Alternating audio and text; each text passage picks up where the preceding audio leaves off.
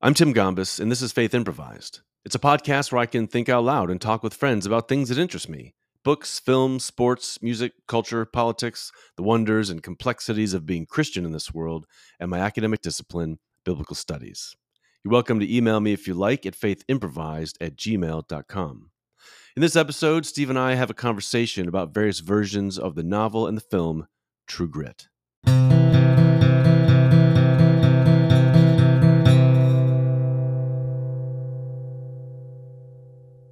So I'm standing here in my study looking out on an absolutely gorgeous afternoon here in Louisville, my new hometown. The weather's been lovely. It's been really beautiful and pleasant, sunny days. And as I've been taking walks around Cherokee Park in the morning with the sun coming through the trees, the morning sun just sort of lighting up the tops of the trees, it's just so beautiful. Been loving it.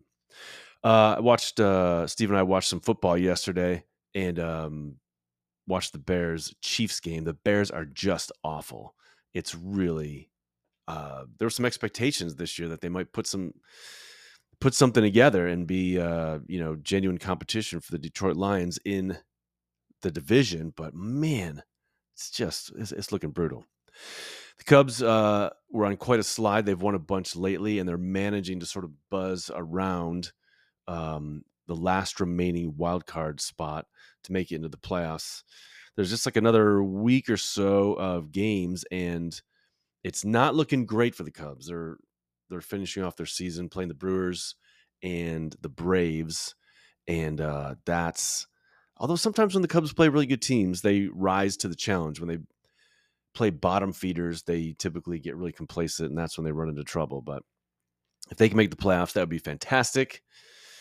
I'll be paying attention to the playoffs this fall, no matter what, which, one of my favorite times a year in the fall, baseball playoffs. Nothing tops 2016, however. That was just pure magic. One of the things I've done here since I've moved to Louisville, or one of the things I'm intending to do to sort of meet folks is I've joined two book clubs. There's one that meets Tuesday night this week, and another one that meets Thursday night at the Old Louisville Brewery. The Tuesday night one meets at Carmichael's bookstore, and for Tuesday night we're discussing a novel called Burnham Wood, which was a really fantastic novel, really gripping. Loved reading it.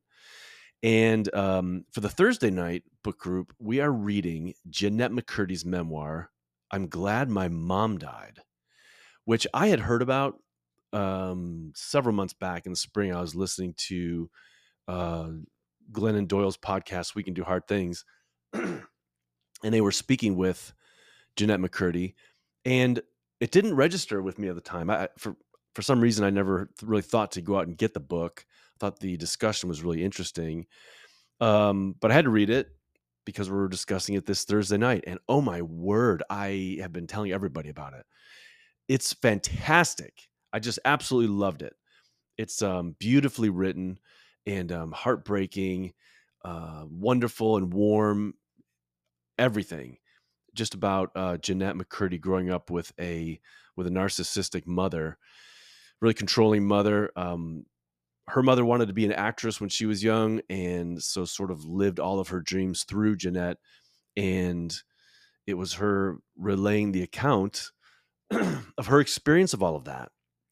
And it's just a beautifully told story, and just breezy, beautiful writing, and a powerful story just in every single way. And I'm very much looking forward to discussing and hearing from other people this week, touching on issues that are relevant to a lot of folks, family trauma, religious trauma. It's all sort of mixed in there. Really, really wild. Just to introduce this episode and the following conversation, Steve and I have long enjoyed the Coen Brothers films, and we resonate, both of us, strongly with the vision of this world that they regularly portray, that of a cold and different universe in which the dramas of our lives take place. So we've talked loads about their various films, and certainly about True Grit over the years, and we recently went back to it. We recently explored the novel, the earlier John Wayne adaptation of it, and went back to the Coen's version. We thought it'd be fun to continue the conversation on the podcast. It's something of a detour from the main line of what we've been exploring, but it's not too far afield. And it's likely that over the course of this season, we'll chase down some other rabbit trails as well. For now, though, here's our conversation about True Grit. We make reference to an article by Stanley Fish about the film, to which I'll place a link in the episode notes, along with the information about a book on the Coens that we mention. Enjoy.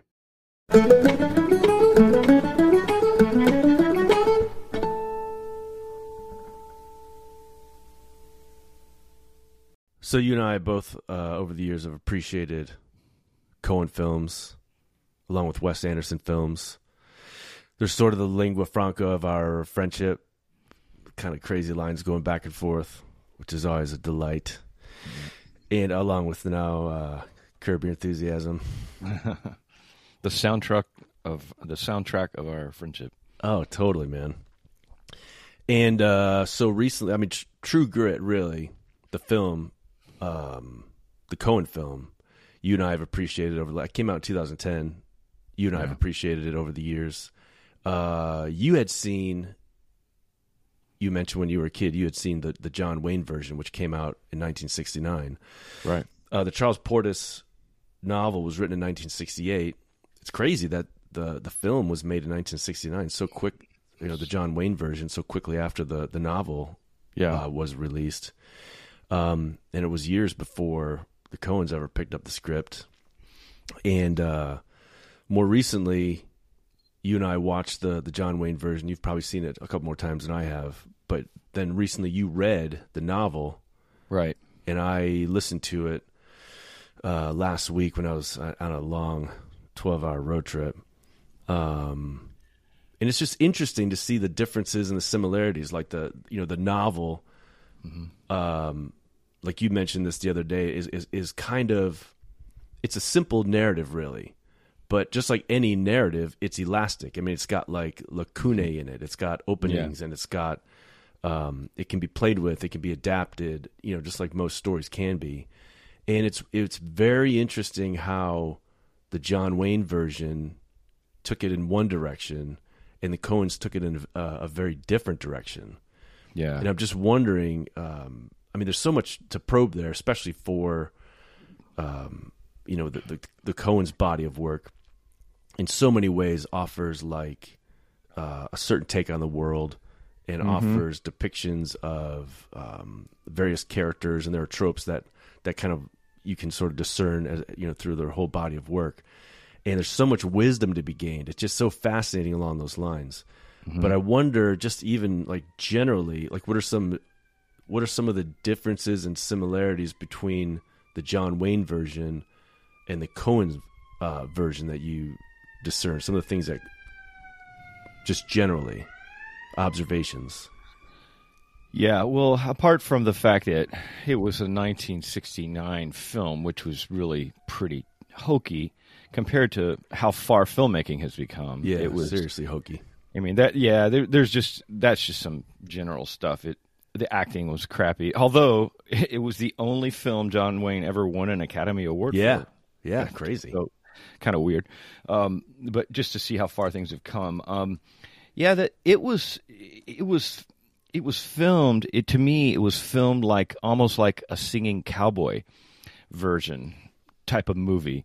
Yeah. Now, they didn't really have a singing cowboy in it, but it had that like kind of vibe of like, oh, buckle up, and get ready for a long ride. We can like do at it. any point they could break out into song. Yeah, exactly. And there were, and even the music in that movie was kind of, kind of do do do do do do do, carrying on in a kind of positive, buckle up and get ready for some action kind of way. And it had nostalgia and sentimentality in it that was just, I think they shot it in Monument Valley or somewhere where these dramatic mountains are. And I mean, the realism, just reading the novel, if you've been through Arkansas and out into Oklahoma, which was the Indian Territory, and the dropping off point at Fort Smith, which I've actually been to. It's a great national park.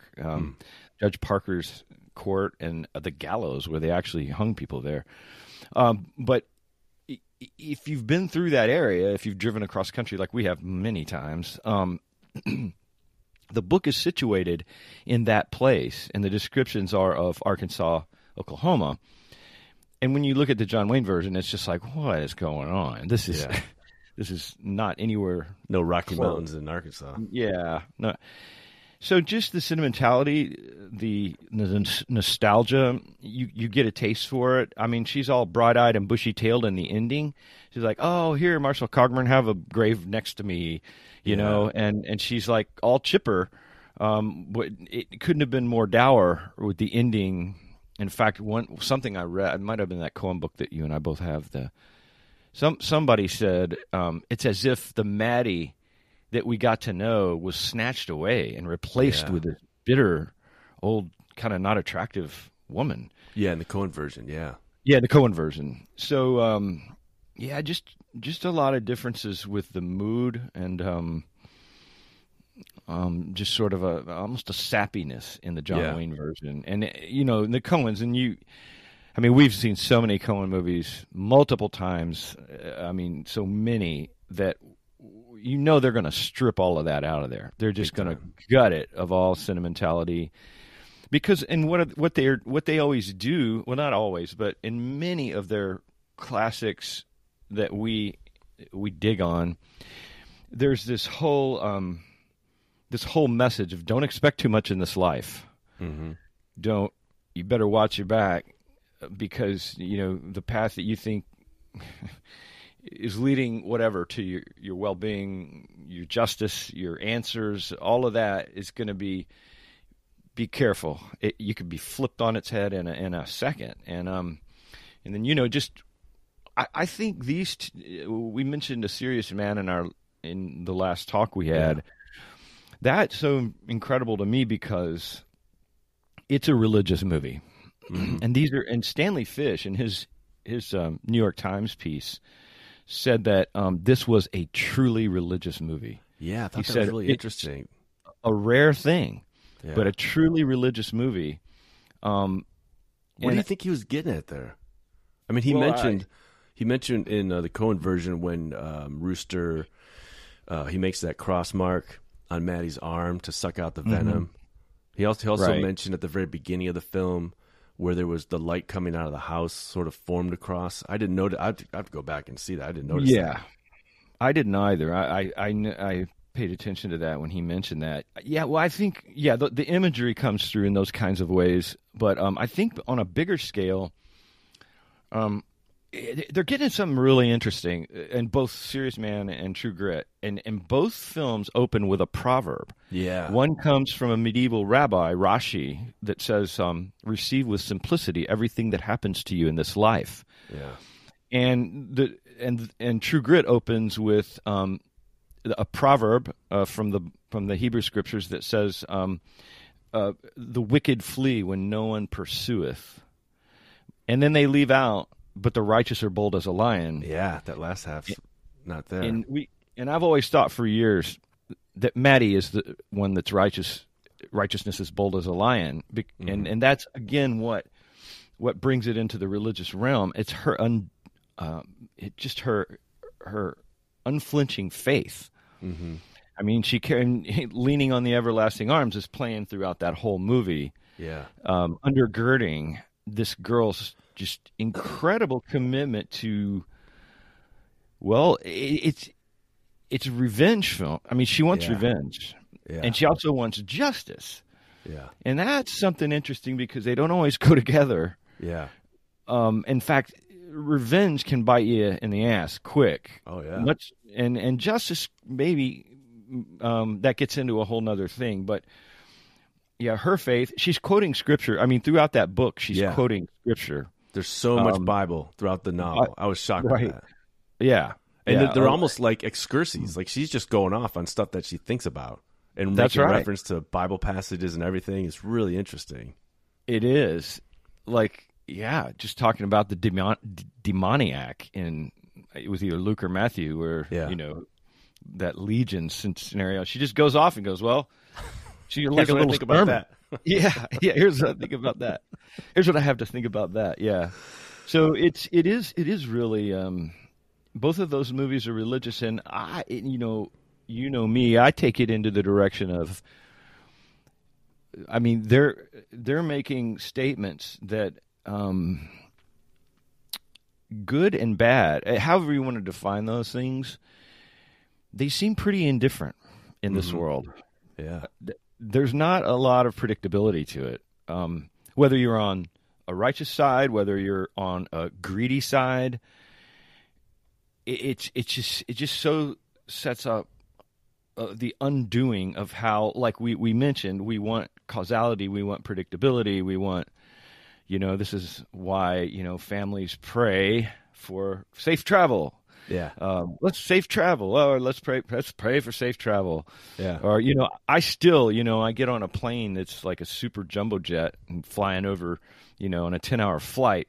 I'm thinking, how does this thing get off the ground? How does this work? And then it always makes me go, in the back of my mind, I'm like, are we good, Lord? I hope everything's cool. But, I'm kind of beyond all that. But it's just that, and both of these movies are playing with how ridiculously random and capricious things seem to be, which the way I go is that causes me all kinds of doubts in all kinds of other ways. But that's a common theme in the the wisdom literature. Right. Like you see the wicked prosper, you see the righteous suffer. How do you make sense of all this? And I think that I think you're right where Maddie Ross lives in that world of hard binaries, and she lives in that world of like a black and white, and she is clearly in the right, and Tom Chaney is clearly in the wrong. And so she's got like a righteous zeal, and she has no self-doubt whatsoever. I mean, she has in the novel, and in the John Wayne version, and in the Coen version. I mean, she is completely self-assured in the righteousness of her cause. That's right. And she's going to go after it. And what I thought was interesting is the proverb, that's the epigraph of the film, the wicked flee when none pursueth. And the statement that she makes, well, first of all, there's so much Bible in the whole novel. There's so much scripture. And I think the Coens did a great job of capturing that by having the soundtrack be, leaning on the everlasting arms. There's so much scripture quoted in the whole film that what I thought was interesting is that statement, the wicked flee when none pursueth, comes it comes at a very unremarkable place in the novel. But the Coens lift it out and put it at the beginning of the film. Like they have that sort of standing over the whole thing. Then what I thought was interesting is the statement where she says, there's nothing free in this world. You must pay for everything in this life one way or another. There's nothing free in this world but the grace of God. That is a statement. That's a statement that's made in the middle of an unremarkable scene in the novel. Now, all of that stuff is stripped out in the John Wayne version. But in the Coen film, that statement, there's nothing free in this world but the grace of God, and you must pay for everything in this world one way or another, that comes at the very start of the film where she has a short narrative to set up the film. So I thought what was so interesting is that it does seem to me a very religious film, but it's a depiction of a religious outlook that is that of like the religious zealot. Yep. You know what I mean? Like there is right and wrong. And this is a world of justice. And the just get what's coming to them, and the unjust get what's coming to them. And she has unshakable faith in that reality. Right. And isn't it also interesting that she's an accountant? She's a bookkeeper. Oh, yeah. So she's very attuned to, you don't cheat me out of a penny. Oh, totally. Mister. And so that feeds into that duality that she sees the world in. It is right or wrong, and it harkens back to that. There's nothing free in this world. Yeah, and it comes from her harsh accounting, as the bookkeeper, as the one that keeps everything exactly how it should be. Yeah. No, not much gray for her. Yeah. But And then the beauty yeah. is that the genius of it, and this gets into so much, is that she has such unshakable faith in the righteousness of her cause. But she doesn't listen to the voices of wisdom. She doesn't listen to Lawyer Daggett. She doesn't listen to Rooster. She doesn't listen to LaBeef. And what happens is that she ends up losing her arm. Yeah. And almost her life. Yeah. Unless she was saved from the pit by Rooster. I mean, talk about all kinds of like imagery from the Psalms being saved out of the pit. Right. But I think that's the ultimate irony that the Coens capture that's like sort of faithful to the novel, because the novel captures that as well. But the John Wayne version, like you mentioned, sentimentality, at the end of that film, her arm is merely in a sling. Yeah, it's like okay. She's okay. She didn't pay any kind of price. Yeah. No. But the novel and the Coen version are sending the message that indeed she's the one that discovered that there's nothing free. You must pay for everything in this world one way or another. There's nothing free in this world but the grace of God, and she's the one that she ended up paying. Yeah, yeah. It struck me too. The movies that the Coens do that are plucking some of these chords in different ways, but three of them. I mean, they do this on a number of levels in their other movies, but the three that are like so, and it's funny. I think they came kind of in a row. A Serious Man, No Country for Old Men, and True Grit, and in No Country, you have the same sort of blind commitment with Llewellyn Moss. Mm-hmm. Wasn't that his name, Llewellyn Moss? Yeah. Yeah, I think it was. Yeah, Josh right. Brolin's character. Yeah. That was going after this money, and meanwhile, like the Woody Harrelson interlude said, he's warning him. He goes, I wouldn't pursue this. Yeah. You know, he's trying to give him some and a little warning, but his hard-headedness comes from his absolute convince. He's absolutely convinced that he can handle any situation, any comer. Well, that's profoundly unwise. That's lacking in all humility. Like I've always said, you know, the toughest guys I've ever trained with in this world are some of the humblest, and they're like, no, man, I'm not going to make any statements about what might be an outcome of a serious fight or whatever. So there's, again, he's blind to that as well. Mm-hmm. But this blindness, that overconfidence, for whatever reason, self-assurance. He's in it for the money. Maddie's in it for the righteousness, for the revenge, for the justice. But there's these blind spots, and then also the Coens often play, and I've mentioned this many times, is that they play with the idea of the professional versus the amateur. Yes, totally. And you know, like you think you're on another level. That's where you Coen need Hunt. some humble pie. Yeah, this is Coen Hunt. That's perfect. Yeah. Yeah, it's interesting. In No Country for Old Men, I was thinking about this morning. Sheriff Bell is that voice of wisdom.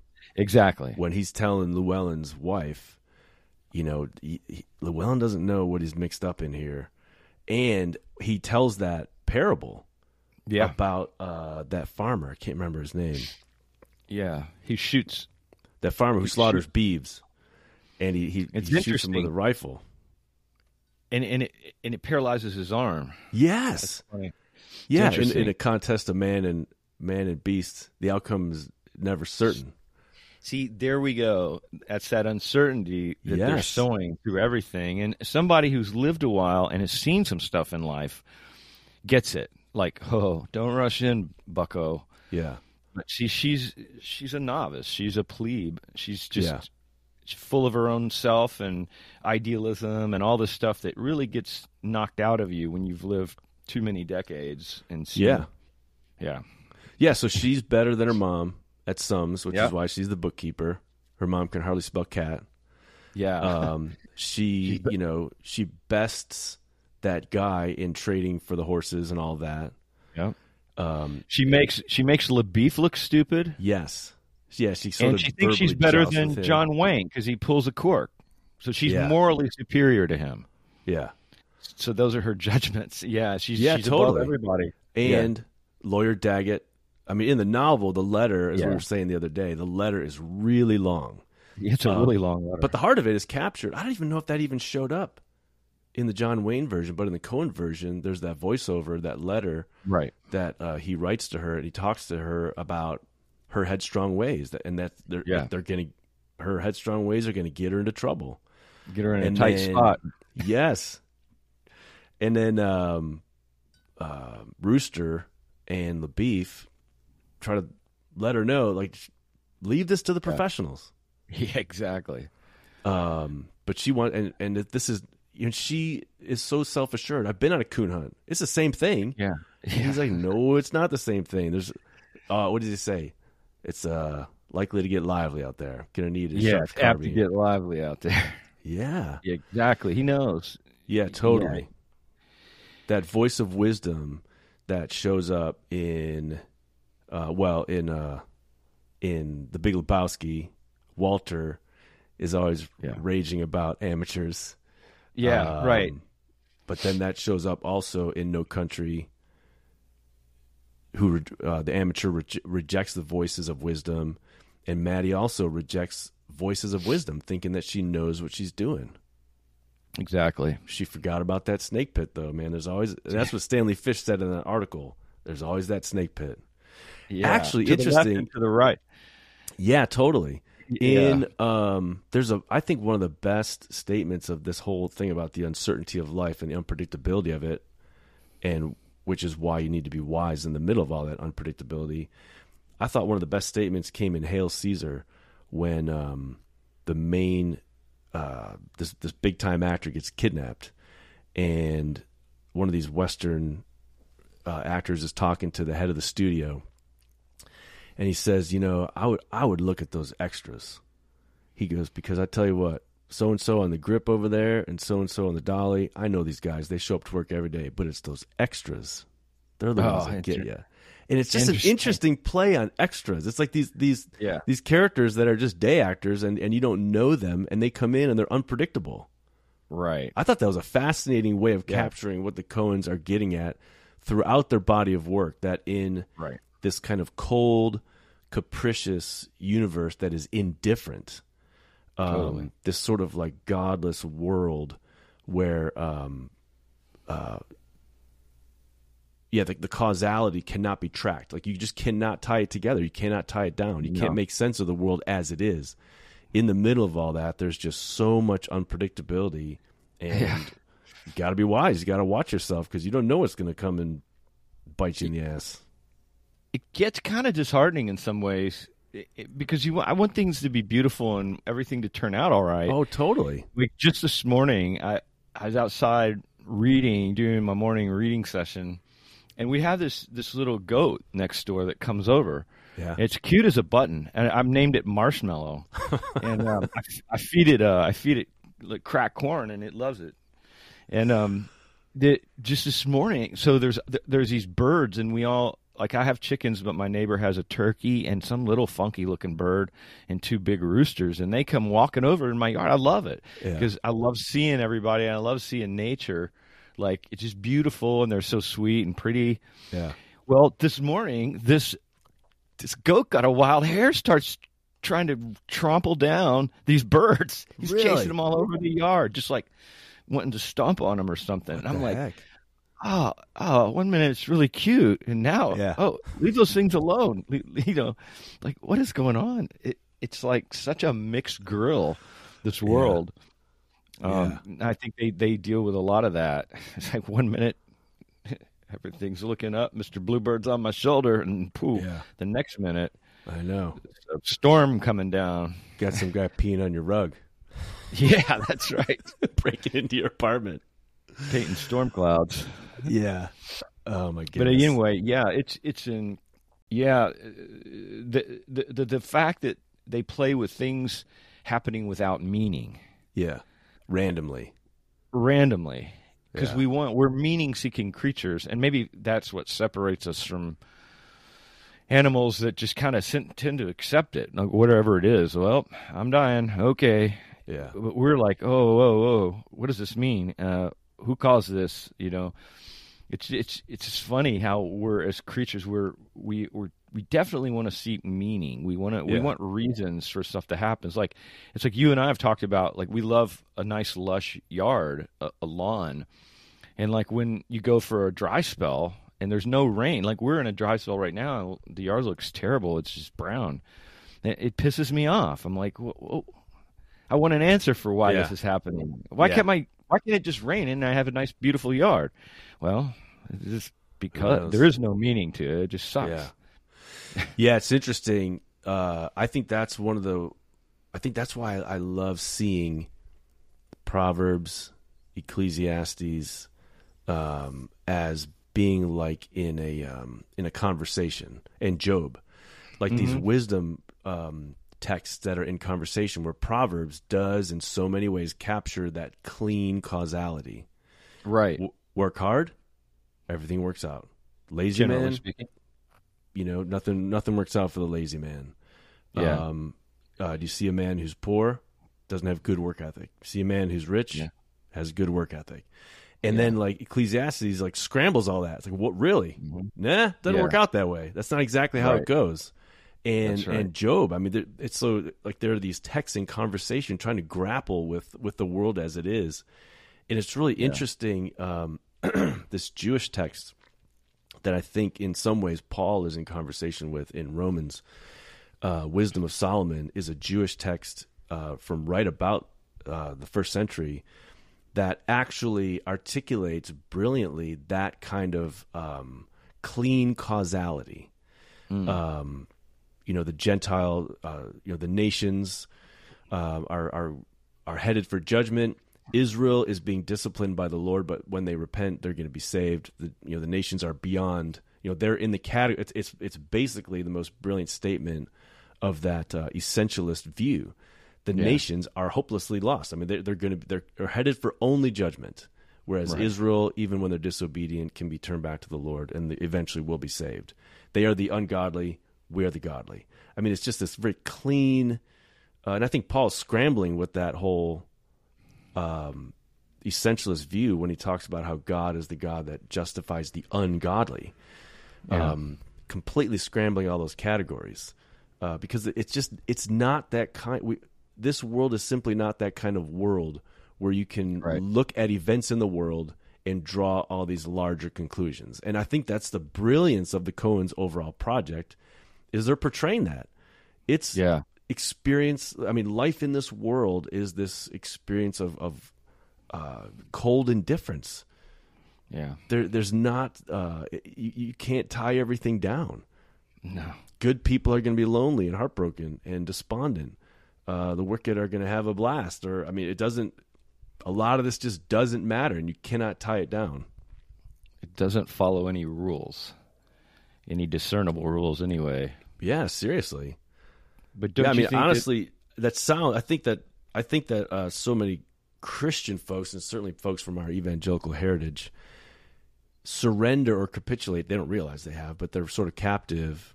I think that's a large part of American Christianity over the last 100 and some years, certainly, probably beyond that, going back to the Victorian era in the 19th century. But it's so laced with sentimentality. It's sentimental from top to bottom. I mean, Christian radio is encouraging and uplifting radio. Everything's uplifting and encouraging. You can't talk about the dark shades of life and all that kind of stuff.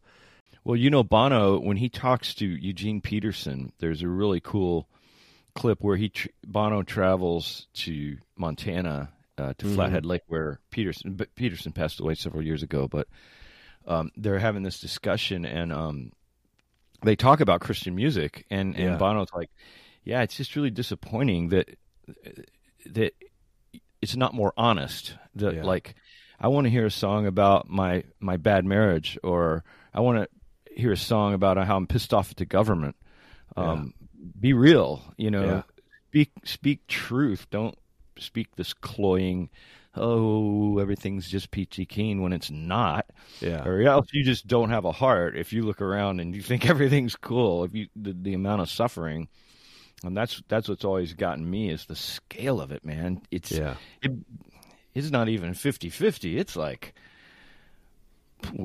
90-10. I mean, it's like a lot of really bad. And, you know, I've had the privilege of traveling to some crazy places in the world. I mean, we've both traveled a lot abroad, but boy, we kind of get insular, I think, in American society.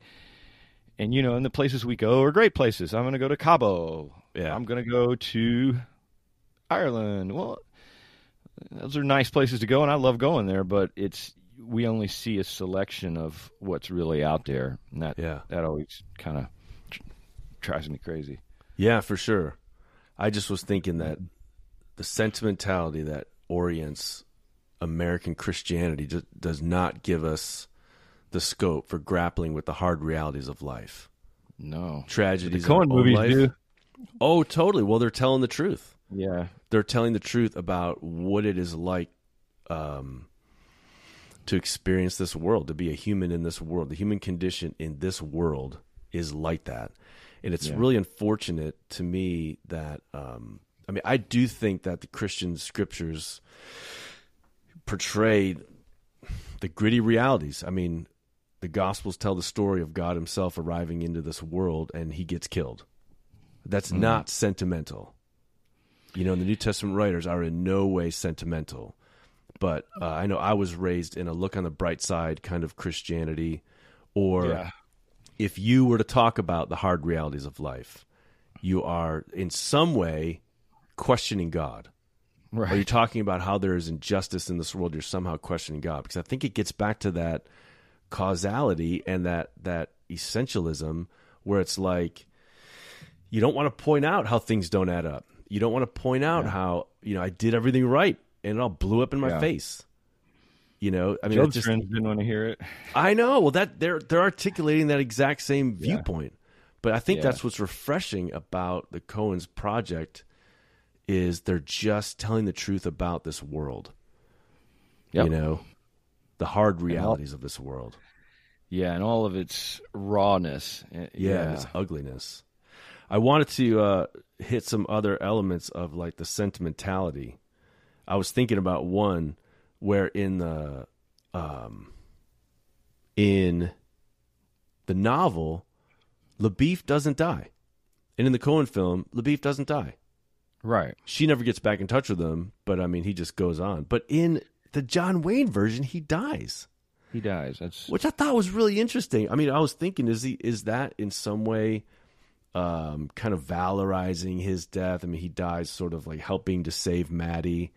And then does that in some way clear? Because in the John Wayne version, there's some kind of like romantic chemistry going on between LaBeef and Maddie Ross. Does his death in some way kind of clear space for Rooster to have some kind of romantic relationship with Maddie? Because at the end, she's telling him like she wants him to be buried right next to her, and they kind of have like some sweet moments, and he's going to come back and visit her, and then he jumps the horse over the fence.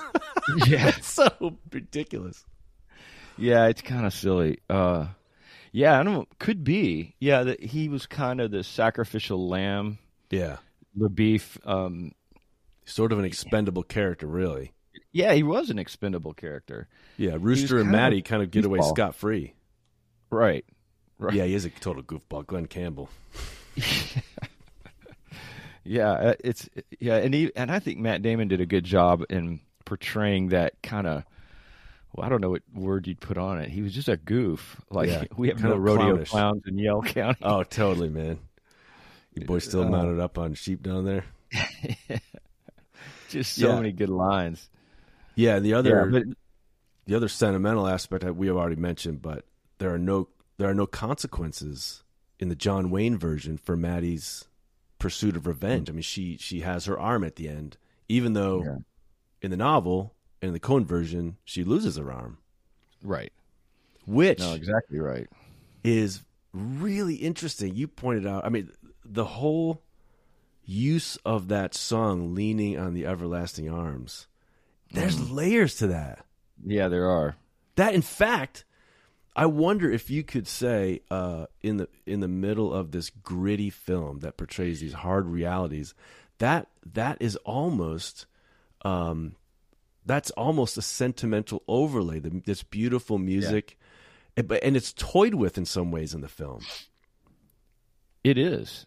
I think them getting Iris DeMent to do the song, the actual hymn, and she sings it at the very end when the credits are rolling. Mm-hmm. She has a voice that is able to. I can't explain it, man. She's amazing, and her voice. It's a whiny. I really can't think of many singers like Iris DeMent who could do this. And she does it all the time, and somehow it's beautiful when she does it. Mm-hmm. But it can also be really like almost a mockery of the song because her voice has such just this I don't know the musical terms, but this whiny inflection in it that is just it's kind of uncanny. But yeah, but and you know what I was thinking about too recently is how. Leaning on the everlasting arms. Like she's okay. Yeah, like I think Stanley Fish mentioned that there were two realities being portrayed simultaneously: the worldly reality where you can see things and you know what's happening, mm-hmm. and this otherworldly reality that we're invisible to, where who knows what in the hell's going on, because it surely isn't adding up. Mm-hmm. If the world isn't even adding up.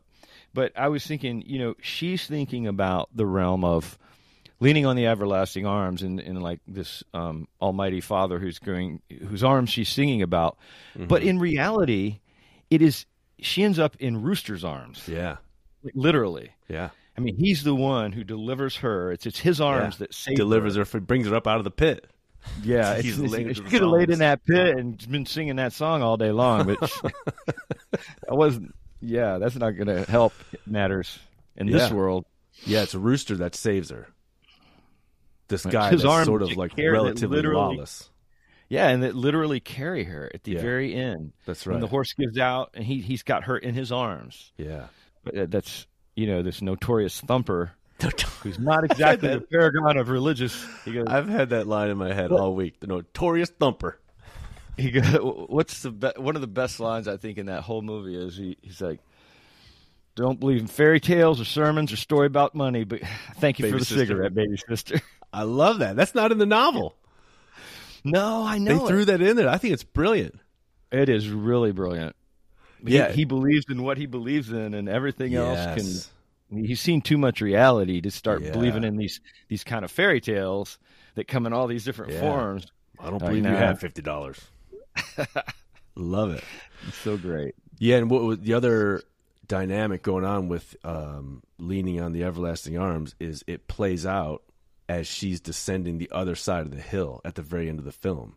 So she's walking away with one arm as the song is playing out. I think they're messing with any notion of sentimentality. Like they're just sort of sticking the knife in. Right. I totally think that's what they're doing. And just knowing the Coens as we do, sure, they're going to do that. Yeah. Yeah, they're going to suck it all out with a vacuum cleaner and mess with it, intertextually mess with, you know, all these different themes all at once. You know, I thought was interesting from that chapter in the Coen book when he mentioned that Maddie's freak out, you know, she's delirious. I mean, the venom is sort of coursing through her body as Rooster's racing for Bagby's store. Right. But she's like, she's upset about, I mean, she's trying to fight off Rooster, you know, just sort of like she's just manic in some way or just delirious. And then she's really upset about Blackie. Mm-hmm. And he made the point that she's sort of like recoiling from or grieving or mourning the reality that she's crossed over to some other side. She was, plausibly, she could tell herself this anyway, righteous, pure as the driven snow, her absolute self-assurance of the righteousness of her cause. She could have, legitimately told herself that. But in seeking revenge, she's become like Rooster. Yeah. Whom she probably looked down on. And judged for being some kind of, some drunk that hung out in the back of a Chinese, store. Bewailing his station. Yeah. Yeah. I think that's now right. She's with him. Yeah. She's crossed the Rubicon. Yeah. Crossed the Styx River. She's like, it could even be almost a coming of age, a deflowering moment in some ways, not in the traditional way, but just that she's awakening to a world that she had no idea existed. Yeah. And now, man, back to the drawing board. It's not that zip in her step that she had when she rolled into Fort Smith. Oh yeah, is long gone. If never to be recovered. Yeah. Because in the Coens and in the book, I mean, I think the trajectory goes more toward her. It's like, I'm not going to get married. Never had time for it. Just buckle down. Yeah. And become kind of this bitter old maid. Yeah, that's the thing. That's what she's become. And her eyes are darkened at the end, and she's sort of grim-faced. Just has sort of like a meanness set in. Yeah. And a darkness. And that's what, I don't know if it was Stanley Fish or was that chapter in the book. Yeah, that youthful Maddie Ross is long gone. Long gone. That's just not her anymore. I think that was Fish. I was thinking this morning that there's a sense in which True Grit and Oh Brother, especially, I'm trying to think if there's another one. You maybe could say this about A Serious Man, but A Serious Man it takes place within the world of Judaism and the Jewish script, Hebrew scriptures. Mm-hmm.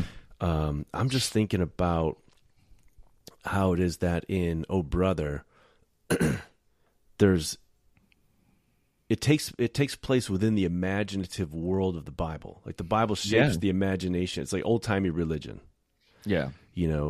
And True Grit, the novel for sure, but the Coen's version, it's saturated with the world of the Bible. Mm-hmm.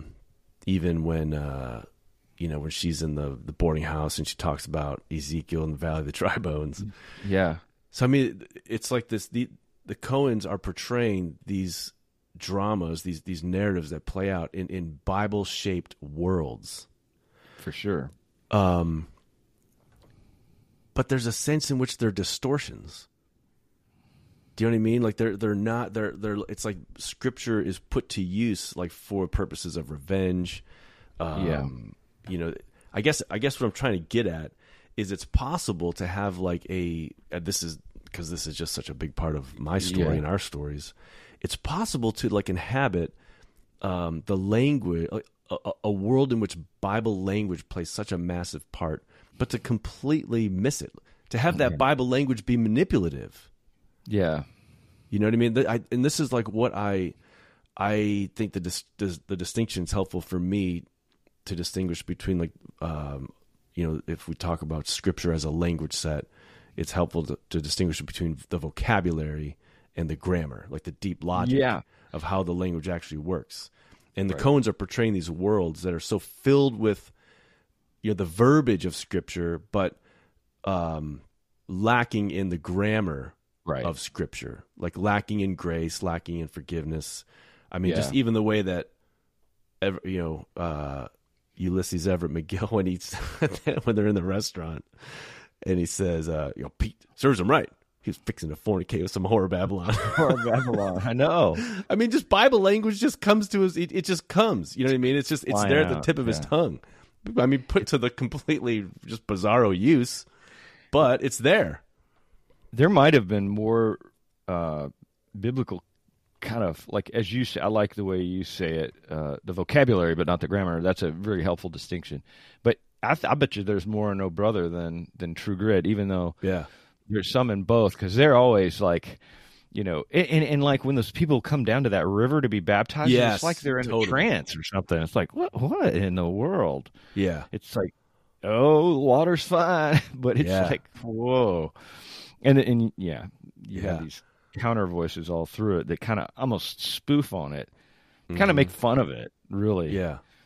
Well, I think they're But sending it up because it's worthy of being sent up. It's worthy yeah, of mockery because it's like there are these cultures that have all of these anti-human prejudices and social arrangements of injustice, and all these characters that are like nefarious actors or scoundrels, right.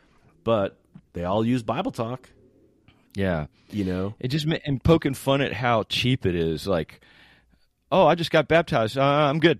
yeah. And it's like, no, well, All my sins and transgressions have been washed away. yeah, including that Piggly Wiggly I knocked off in Yazoo. It's like you're not taking. Oh yeah, you're just grabbing on to salvation because it's fitting for you right now, but you're not really reckoning with what you've Right. done or who you are. It's Yeah. like, yeah, quick patch, I'm good.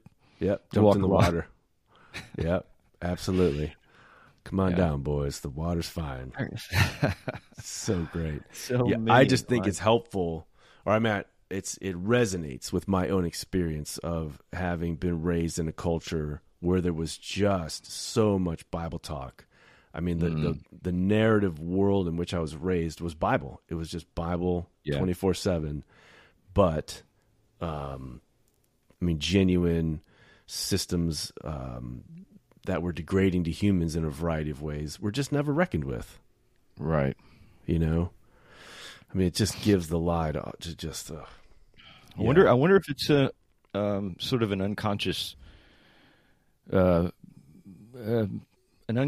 way of just avoiding the real tough questions, because I have a lot of questions, and the ones that I want to ask are not welcome Yeah. in a lot of the Christian circles that I've come out of and been in my past.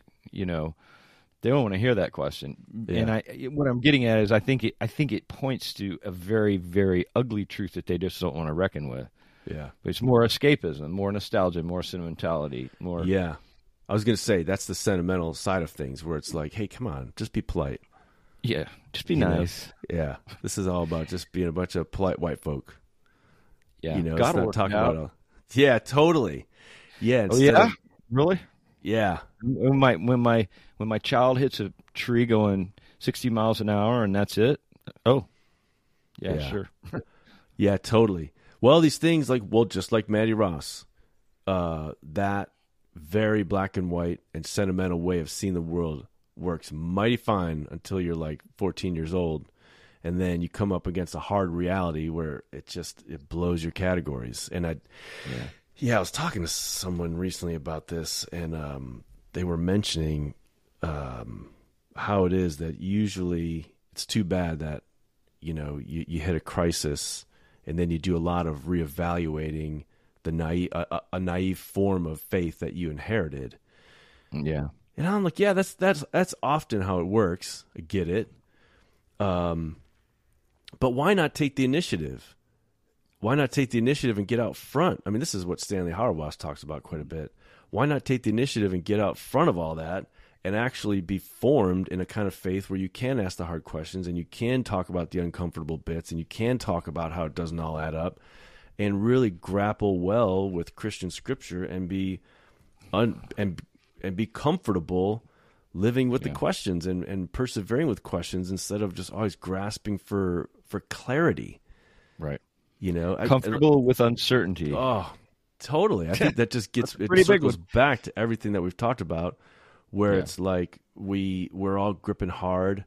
We just want we're kind of bearing down, hoping that it all works out, which generates so much anxiety because we know deep down that it just probably isn't going to, and there are no guarantees. No. And there's so much fear that goes along with that. Fear that we'll be exposed, fear that, we're going to come up against some answers that kind of blow our categories, fear that we're going to come into contact with a universe that actually is cold and indifferent. It doesn't care, that I sort of crossed all my T's and dotted all my I's. I just wish in my life, I do wish I had gotten out front of a lot of that sooner, Yeah. rather than having some bumps in the road drive reevaluation. But I don't know. That's how it goes. That's how it goes, and you at least every moment you're alive, you can push forward, and Yeah. you don't have to look back. And that's a real treasure to me to not have to, not have to figure it out, not have to go back, but go forward. Yeah, totally. I mean, that is the beauty of like another day, lessons learned, staying in conversation and figuring it out, and also getting back to just being committed to showing up honestly every day with all my questions, all my doubts, grappling with all those, and speaking honestly and being in genuine conversation instead of checking out in sentimentality or easy answers.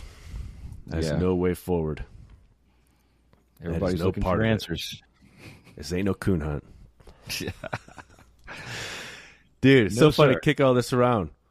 Yeah. We'll do it again down the road. For sure.